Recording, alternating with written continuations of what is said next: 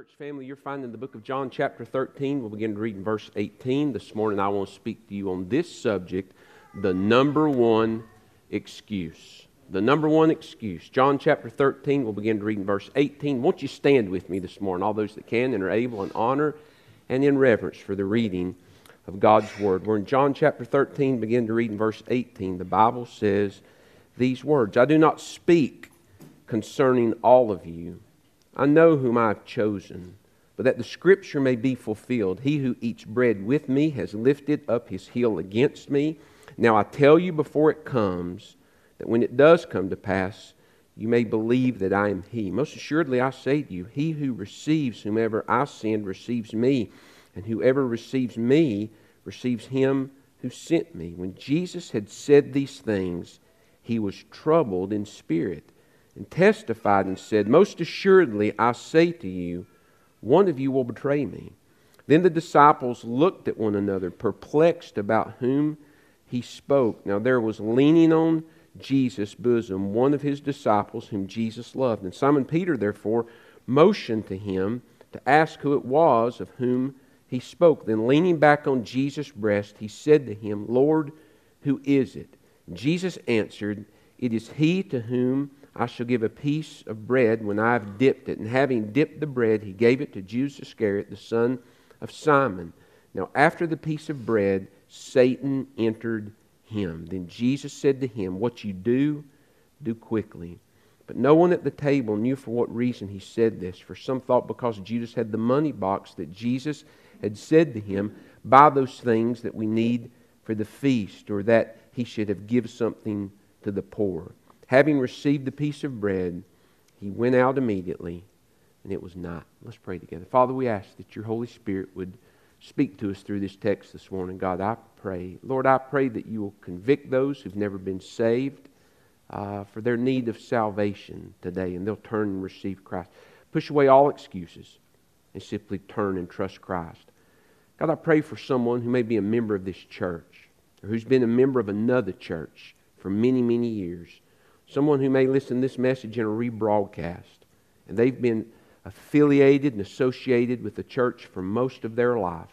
And everybody thinks that they're saved, but they never really have been. They're a hypocrite.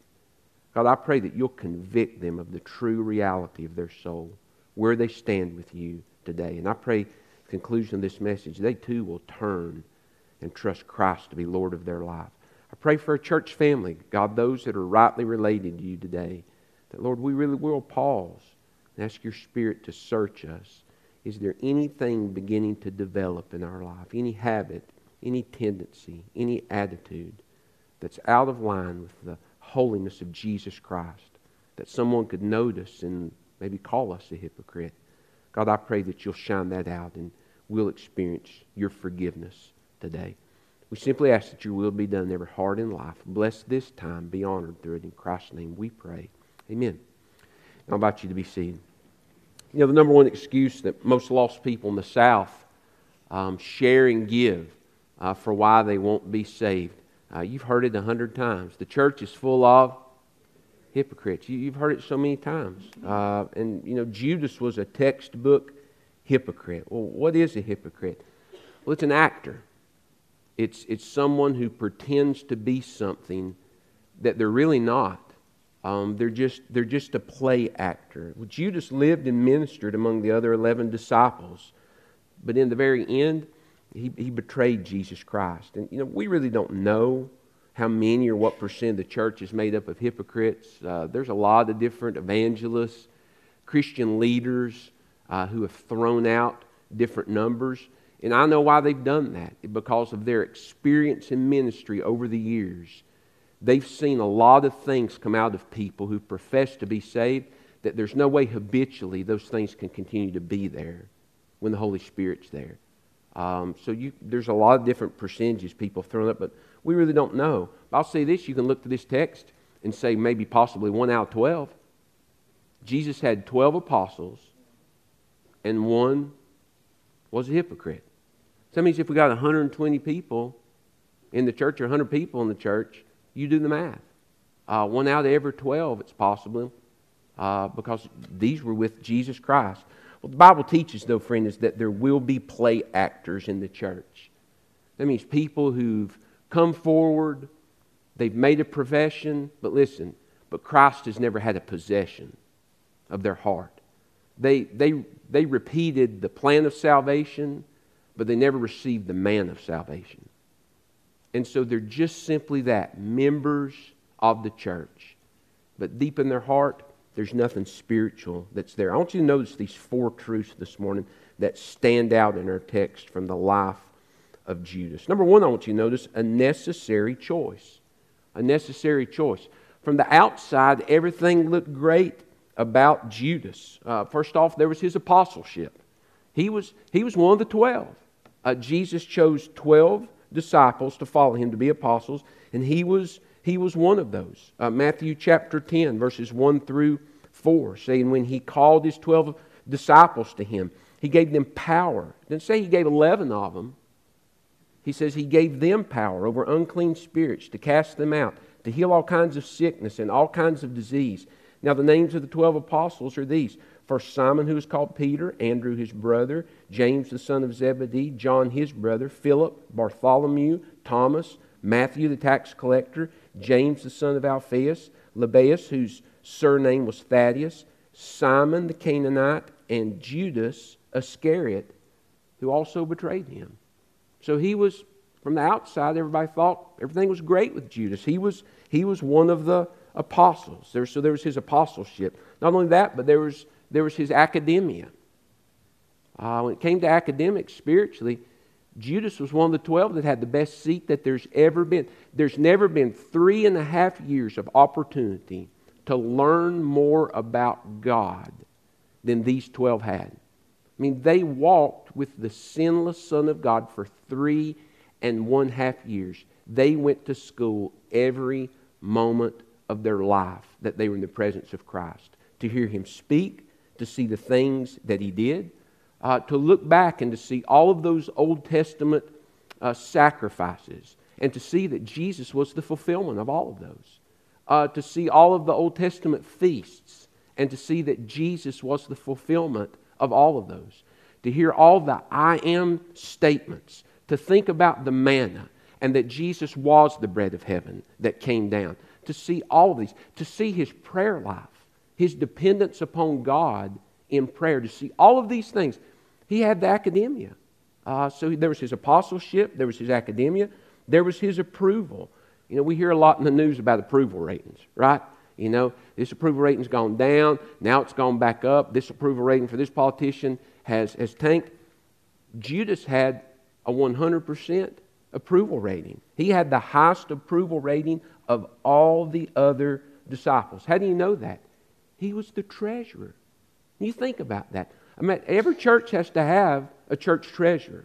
And so when you're thinking about that, have you ever thought the church gets together and says, you know, let's find the most dishonest person in the church to take care of the finances. I mean, the one that's just going to betray God in the last days of their life, let's get them to handle that. No.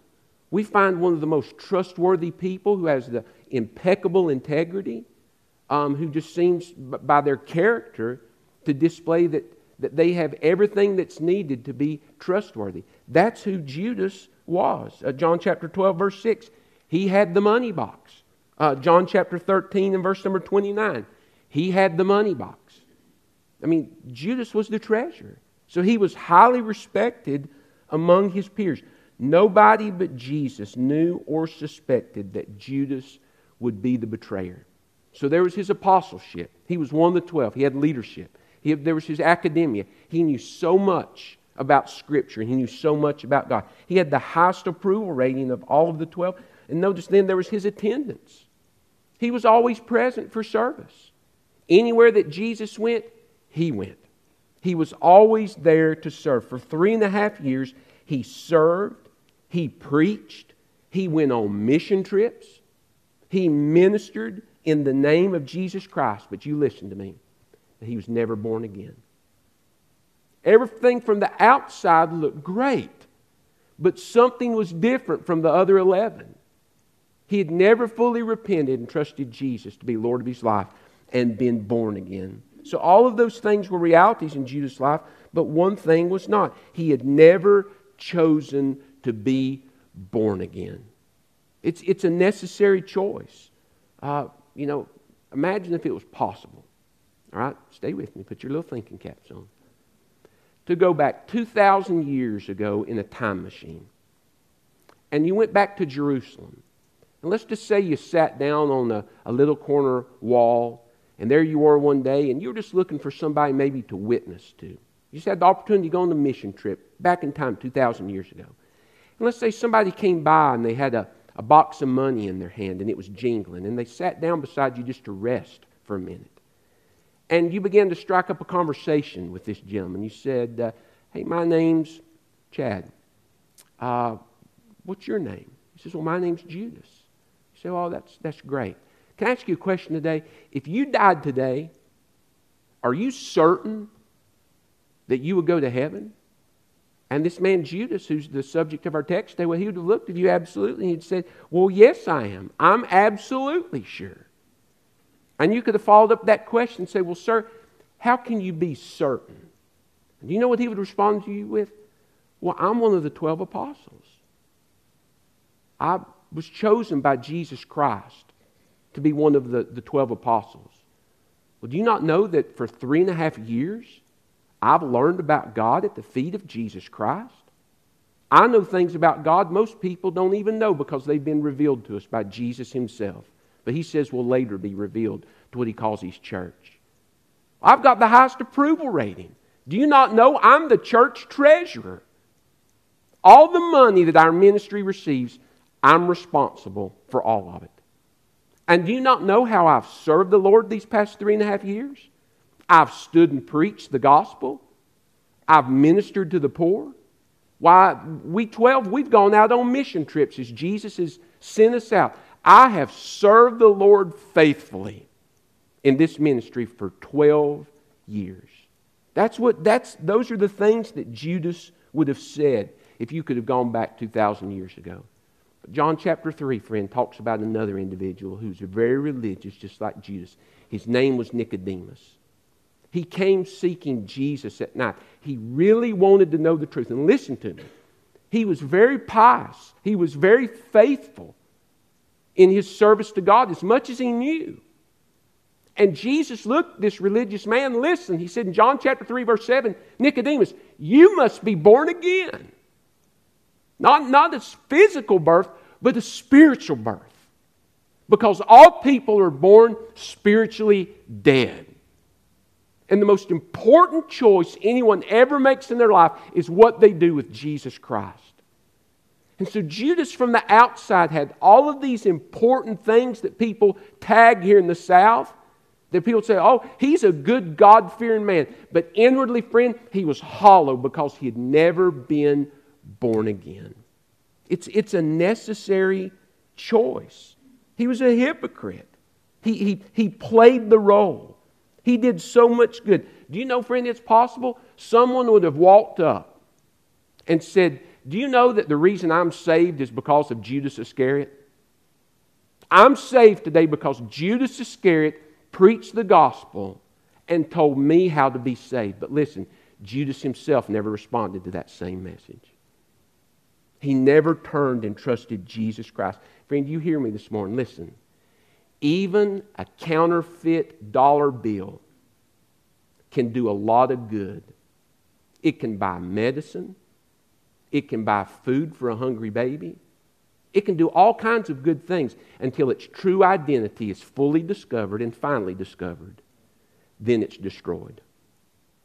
So even counterfeit Christians can do good until their true identity is discovered. And then, friend, one day they're destroyed in a place called hell. Why? Because they didn't experience the necessary choice, and that is to choose to be born again by the grace of Almighty God. Every person must be saved through repentance and faith in Jesus Christ. Jesus says you must be born again. There's a necessary choice, but not only that, friend, I want you to notice a neglected command. Judas had a neglected command. On Sunday nights, if you haven't been coming on Sunday night, I hope you'll start. For the past several weeks, we've been going through some commands that Jesus gave the church. And these are foundational building blocks in the life of a disciple.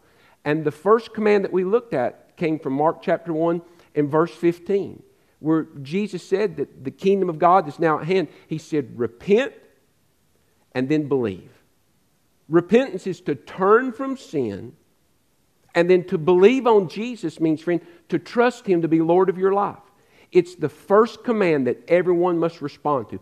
Do you know that when Jesus preached this, Judas was present? He was there to hear this. In Mark chapter 1 verse 17, when Jesus issued the second command, to follow me, and I'll make you fishers of men.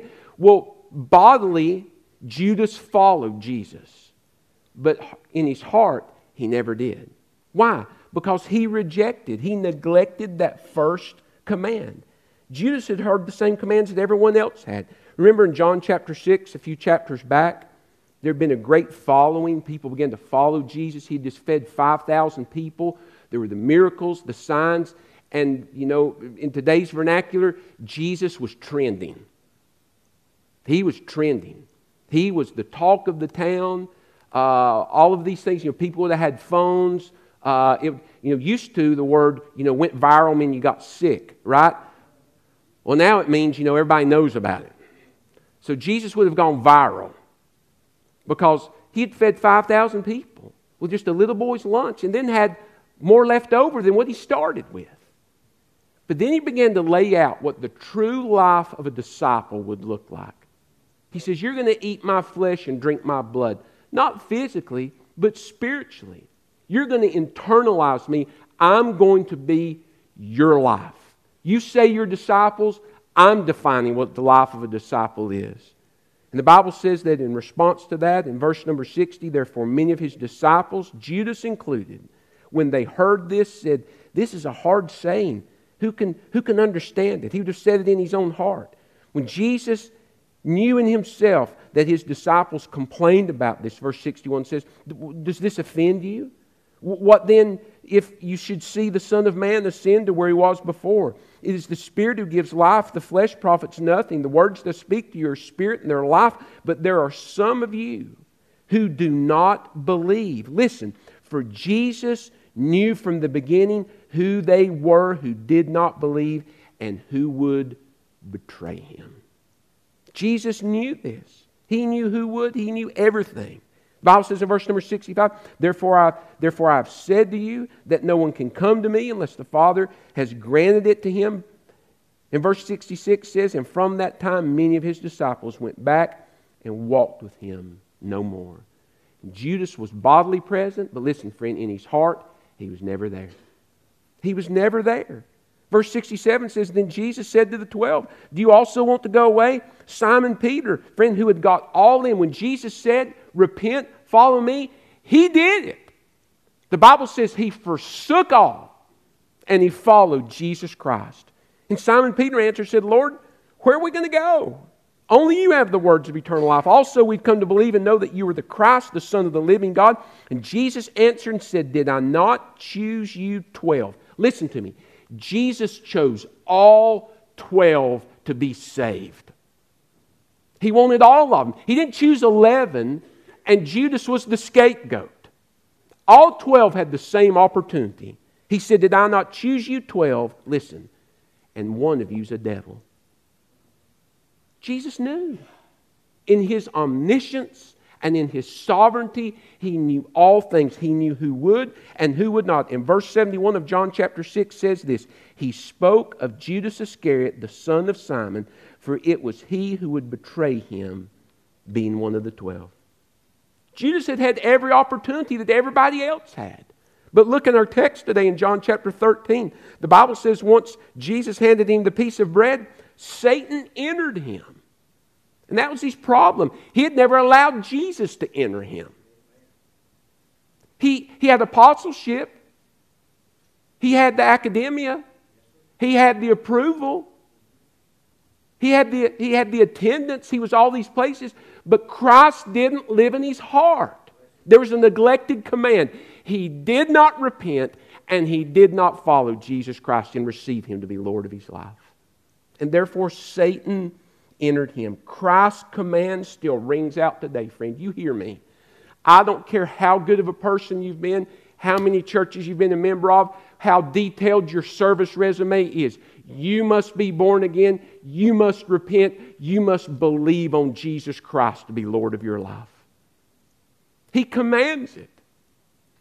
It's man's first responsibility to turn and receive Jesus Christ. We saw a necessary choice. We've seen a neglected command. But I want you to notice now a natural comparison. A natural compassion. A natural compassion. Look what the Bible says in verse number 18. Jesus says, I do not speak concerning all of you.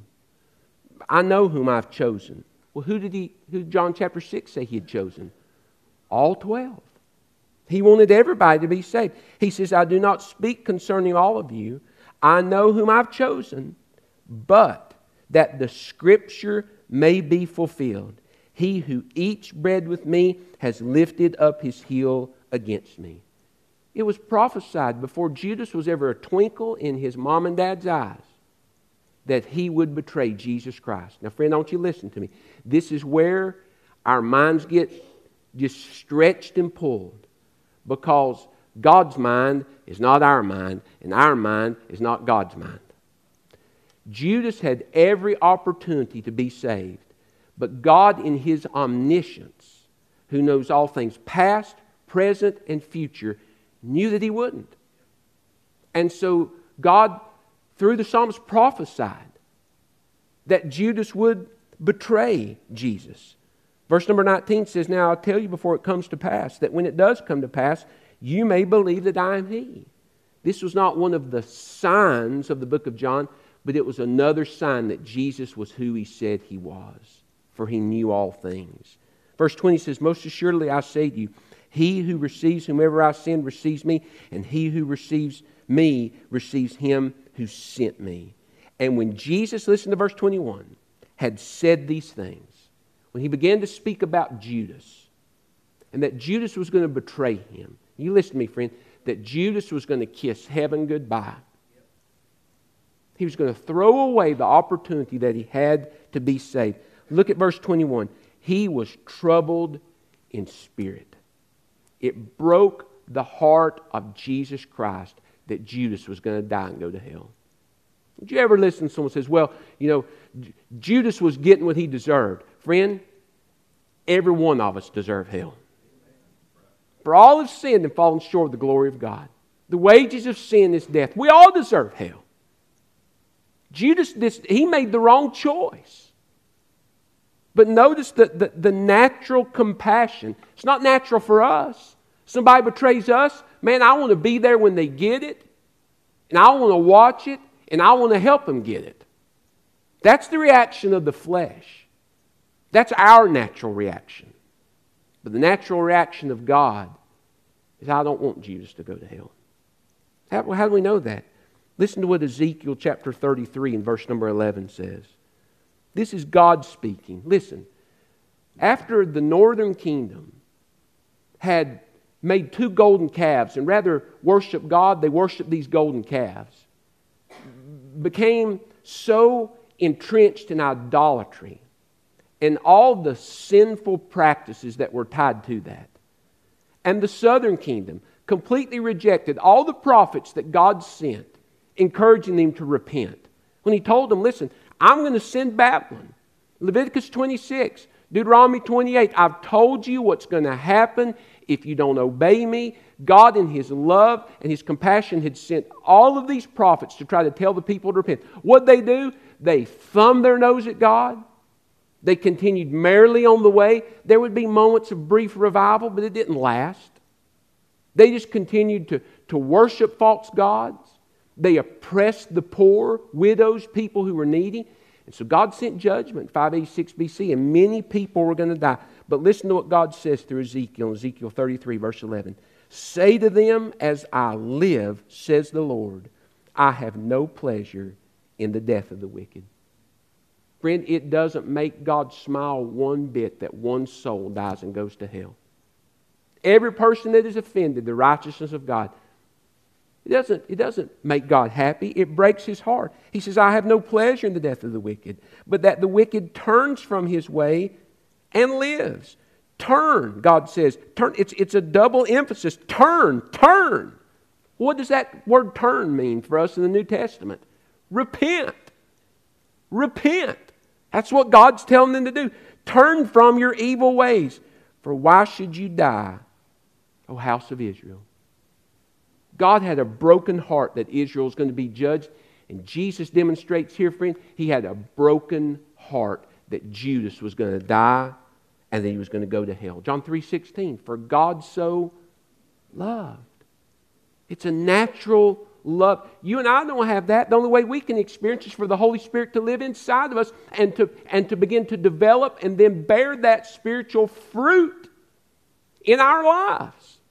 But for God, it's natural. For God so loved the world that He gave His only begotten Son, that whoever believes in Him would not perish, but have everlasting life. Romans 5:8, but God demonstrates, He demonstrates His love, His natural love to us in this way. While we were still yet sinners, Christ died for us. God did that for us. Why? Because that's His natural love. 1 John chapter 4, verses 7 through 10 says this, Beloved, let us love one another. For love is of God, and everyone who loves is born of God and knows God. He who does not love does not know God, for God is love. In this the love of God was manifested toward us, that God has sent His only begotten Son into the world that we might live through Him. In this is love, not that we loved God, but that He loved us and sent His Son to be a propitiation for our sins. For our sins. Unless someone tried to say, well, that's just for those who choose to be saved. Friend, I want to remind you what 2 chapters over, 1 John chapter 2, verse 2 says. John says, and He is the propitiation for our sins. That's all of us who have been saved, and not for ours only, but also for the whole world. God loves everybody. That means, friend, a terrorist right now in the Middle East that's making a chest bomb to put under a jacket to walk in somewhere and to blow himself up and kill innocent people, God loves that person and He wants them to be saved. Some wicked, disgusting pedophile that's hid away somewhere in a dark room right now with intent and bent on evil, God wants to save that man or woman and see them have a new life that can only be found through Jesus Christ. You scrape the bottom of sin's barrel, friend, and whatever you pull out in a person, I'm telling you, God loves that person. He loves them, and He wants them to be saved. It's a natural love. John chapter 13 and verse number 1. Now before the feast of Passover, when Jesus knew that His hour had come, that He should depart from this world to the Father, having loved His own who were in the world, He loved them to the end. Jesus still loved Judas. Even when Judas had already gone before and talked to all the Pharisees and Sanhedrin to see how much he could get for Jesus, Jesus still loved him. When he was walking into the garden to kiss him, Jesus still loved him. I want you to hear me this morning, friend. If you're here and you've never been saved, I want you to know God loves you. He loves you. He wants you to be saved. You have someone that's done you wrong and you're just dealing with anger and issues and you're so bitter against that person. You just, friend, I don't make light of what it is they did to you. I don't make light of that. But I want you to know, friend, in Christ you can love that person. You don't have to like what they do. You don't have to approve of what they did to you. But you can love their soul as you yield yourself to God. It's a natural compassion demonstrated by Jesus Christ that He wanted even Judas to be saved. The fourth, I want you to notice a naive compromise. A naive compromise. You know, Matthew chapter 26, it details Judas's meeting before the Last Supper. The Bible says in Matthew 26 and verse 14, then one of the 12 called Judas Iscariot. He went to the chief priests. They had already made it well known. They wanted Jesus. They wanted to get rid of him. And we don't know what all. We can only assume all the things that were going on in Judas' life. Had he carried the money box so long that he had fallen just in love with it and he couldn't get enough, he wanted more? He was certainly taken from it. Verse 15, and said, they said, you know, what are you? He says, what are you willing to give me if I deliver him to you? And so they counted out to him 30 pieces of silver. And so from that time, he sought opportunity to betray him. You need to understand, in the Hebrew culture of that day, 30 pieces of silver wasn't a great deal of money. You know, it's not like they gave him $30 million. Not that that would be enough. There is an amount. But it's not like he was winning the lottery. It was just a small amount of what we would call chump change. And he's like, well, it's better than nothing. That's how little he cared about his soul. He didn't see his soul's of worth. Listen to me. Do you know really the worth of something is really determined by what somebody will pay for it? It is. Many of you, many years ago, had steel lawn furniture. You know that after time the paint would begin to get real of a matte finish and you'd sit down on it and then you'd take it with you. You know what I'm talking about? And a lot of people would take it out, you know, in the back and let weeds grow up under it. Well, man, there's just been this revival of things of the past. Man, people are paying big money now for those things. They're going around to auction places and trying to find those things. Campers. Everybody's wanting a camper that looks like something, you know, that Leave It to Beaver would drive on vacation. Retro. And, you know, 10 years ago, it was sitting rotting in a deer camp somewhere.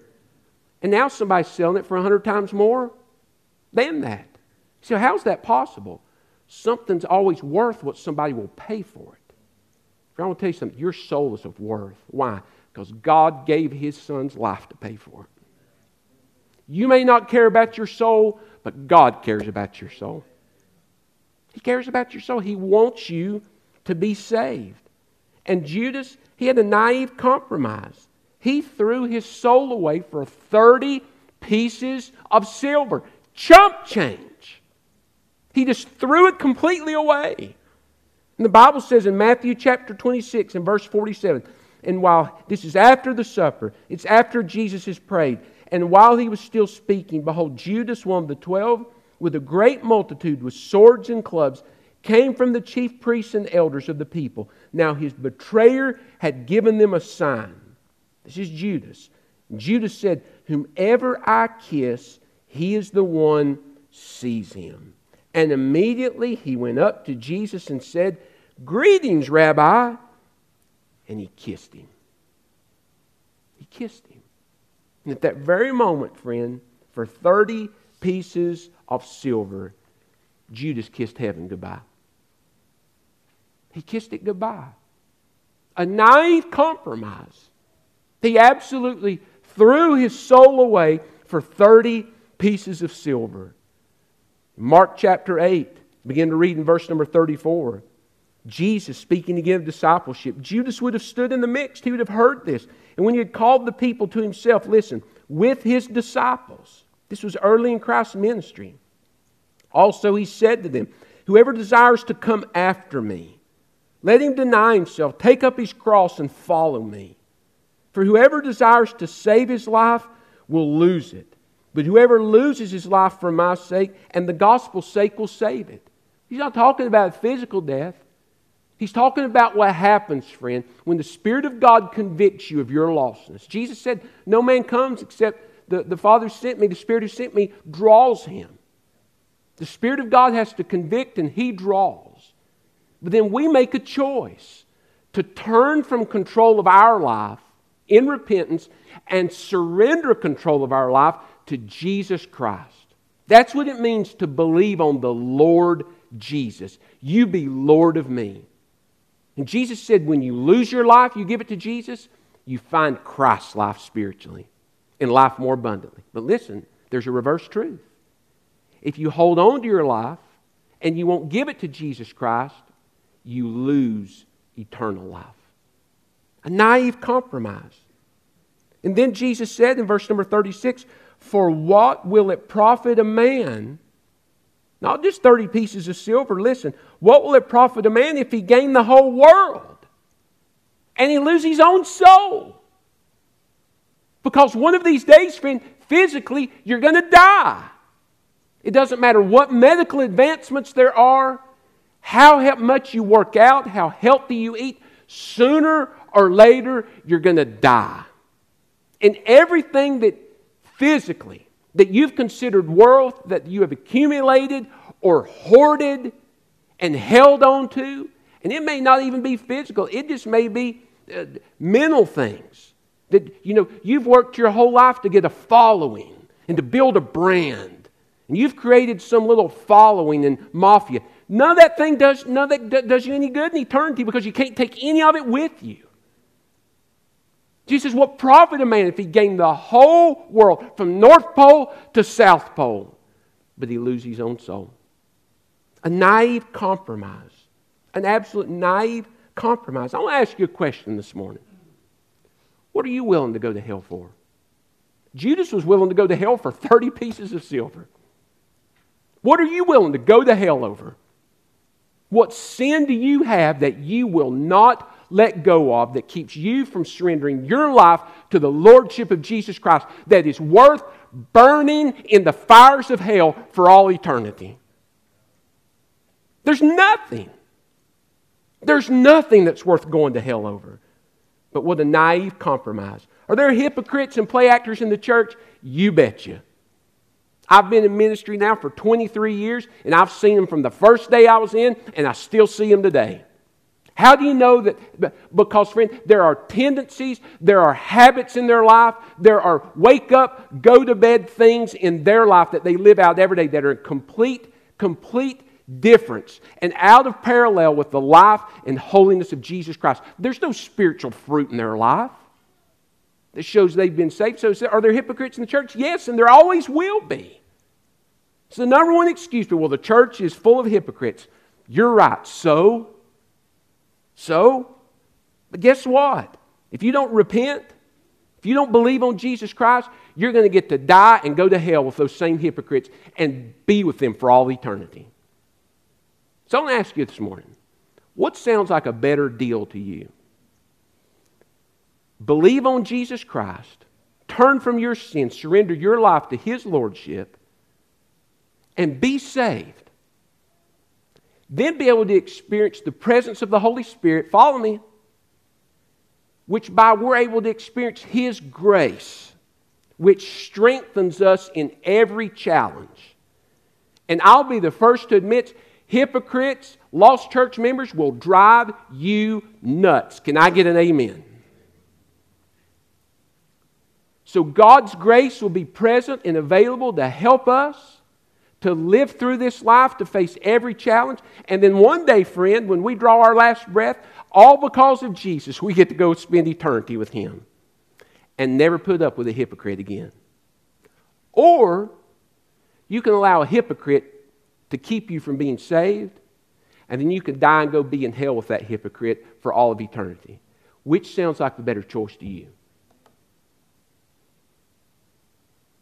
I'm glad I trusted Jesus Christ. I'm glad I trusted Jesus Christ. If you don't repent and believe on Jesus, friend, that's where you're going to go. So quit looking at the hypocrites, listen, and look at Jesus Christ. Man will fail you. Jesus never will. He'll never fail you. He loves you. He died for your soul. No matter what sin you've committed, just like Randy sang this morning, if you'll turn from that sin and you'll trust Jesus to be Lord of your life, believing that He died, He rose again, and you want Him to come sit on the throne of your heart and be Lord of you, friend, He'll look at you and you'll say, now what about my sin? He'll say, what sin? It is paid for. It is buried, never to be brought up again. Now that sounds like a good deal to me. If you've never done that, why don't you do it right now? Let's bow our heads and close our eyes. No one's packing up. No one's thinking about work. No one's thinking about a little bit. All we're doing right now is focused on the invitation. What excuse have you been given for why you won't be saved? There's no good excuse. God loves you. He sent Christ to die for you, and He's waiting to hear from you right now. Won't you receive Him to be Lord of your life? Turn from all your sin. Confess Him to be Lord of your life, and He'll save you. Tell Him so right now in the simple prayer of faith where you sit. Pray just like this. God, forgive me, a sinner. I believe Jesus died for me. I believe He rose again. No more excuses, none. Holding on to no sin anymore. I turn from it all. I turn to Jesus. I'm believing on Jesus to be Lord of my life. Save me, Jesus. If you prayed that prayer and you meant it with all your heart, I want to invite you, when they begin to sing here in just a little bit after we conclude praying, to make your way to the front where I'm standing. And I want to encourage you in that decision. I want to tell you what God wants to do next in your life. Now, there's someone else I want to talk to this morning. I don't have a face in mind. It's just a person. Are you a hypocrite? Are you a lost church member today? You've got the association. You've got the academics. You've been in every Bible class, marked every Bible, every book, been in every Bible study. Oh, everybody thinks you're wonderful. They just love you. And you've been involved in the church. You're involved in everything. But you've never been born again, and you know it. Friend, turn away from all that today and do what Judas didn't do. And that's repent and believe on Jesus today. You pray that same prayer. You've heard it 1,000 times. Pray it today and mean it with all your heart.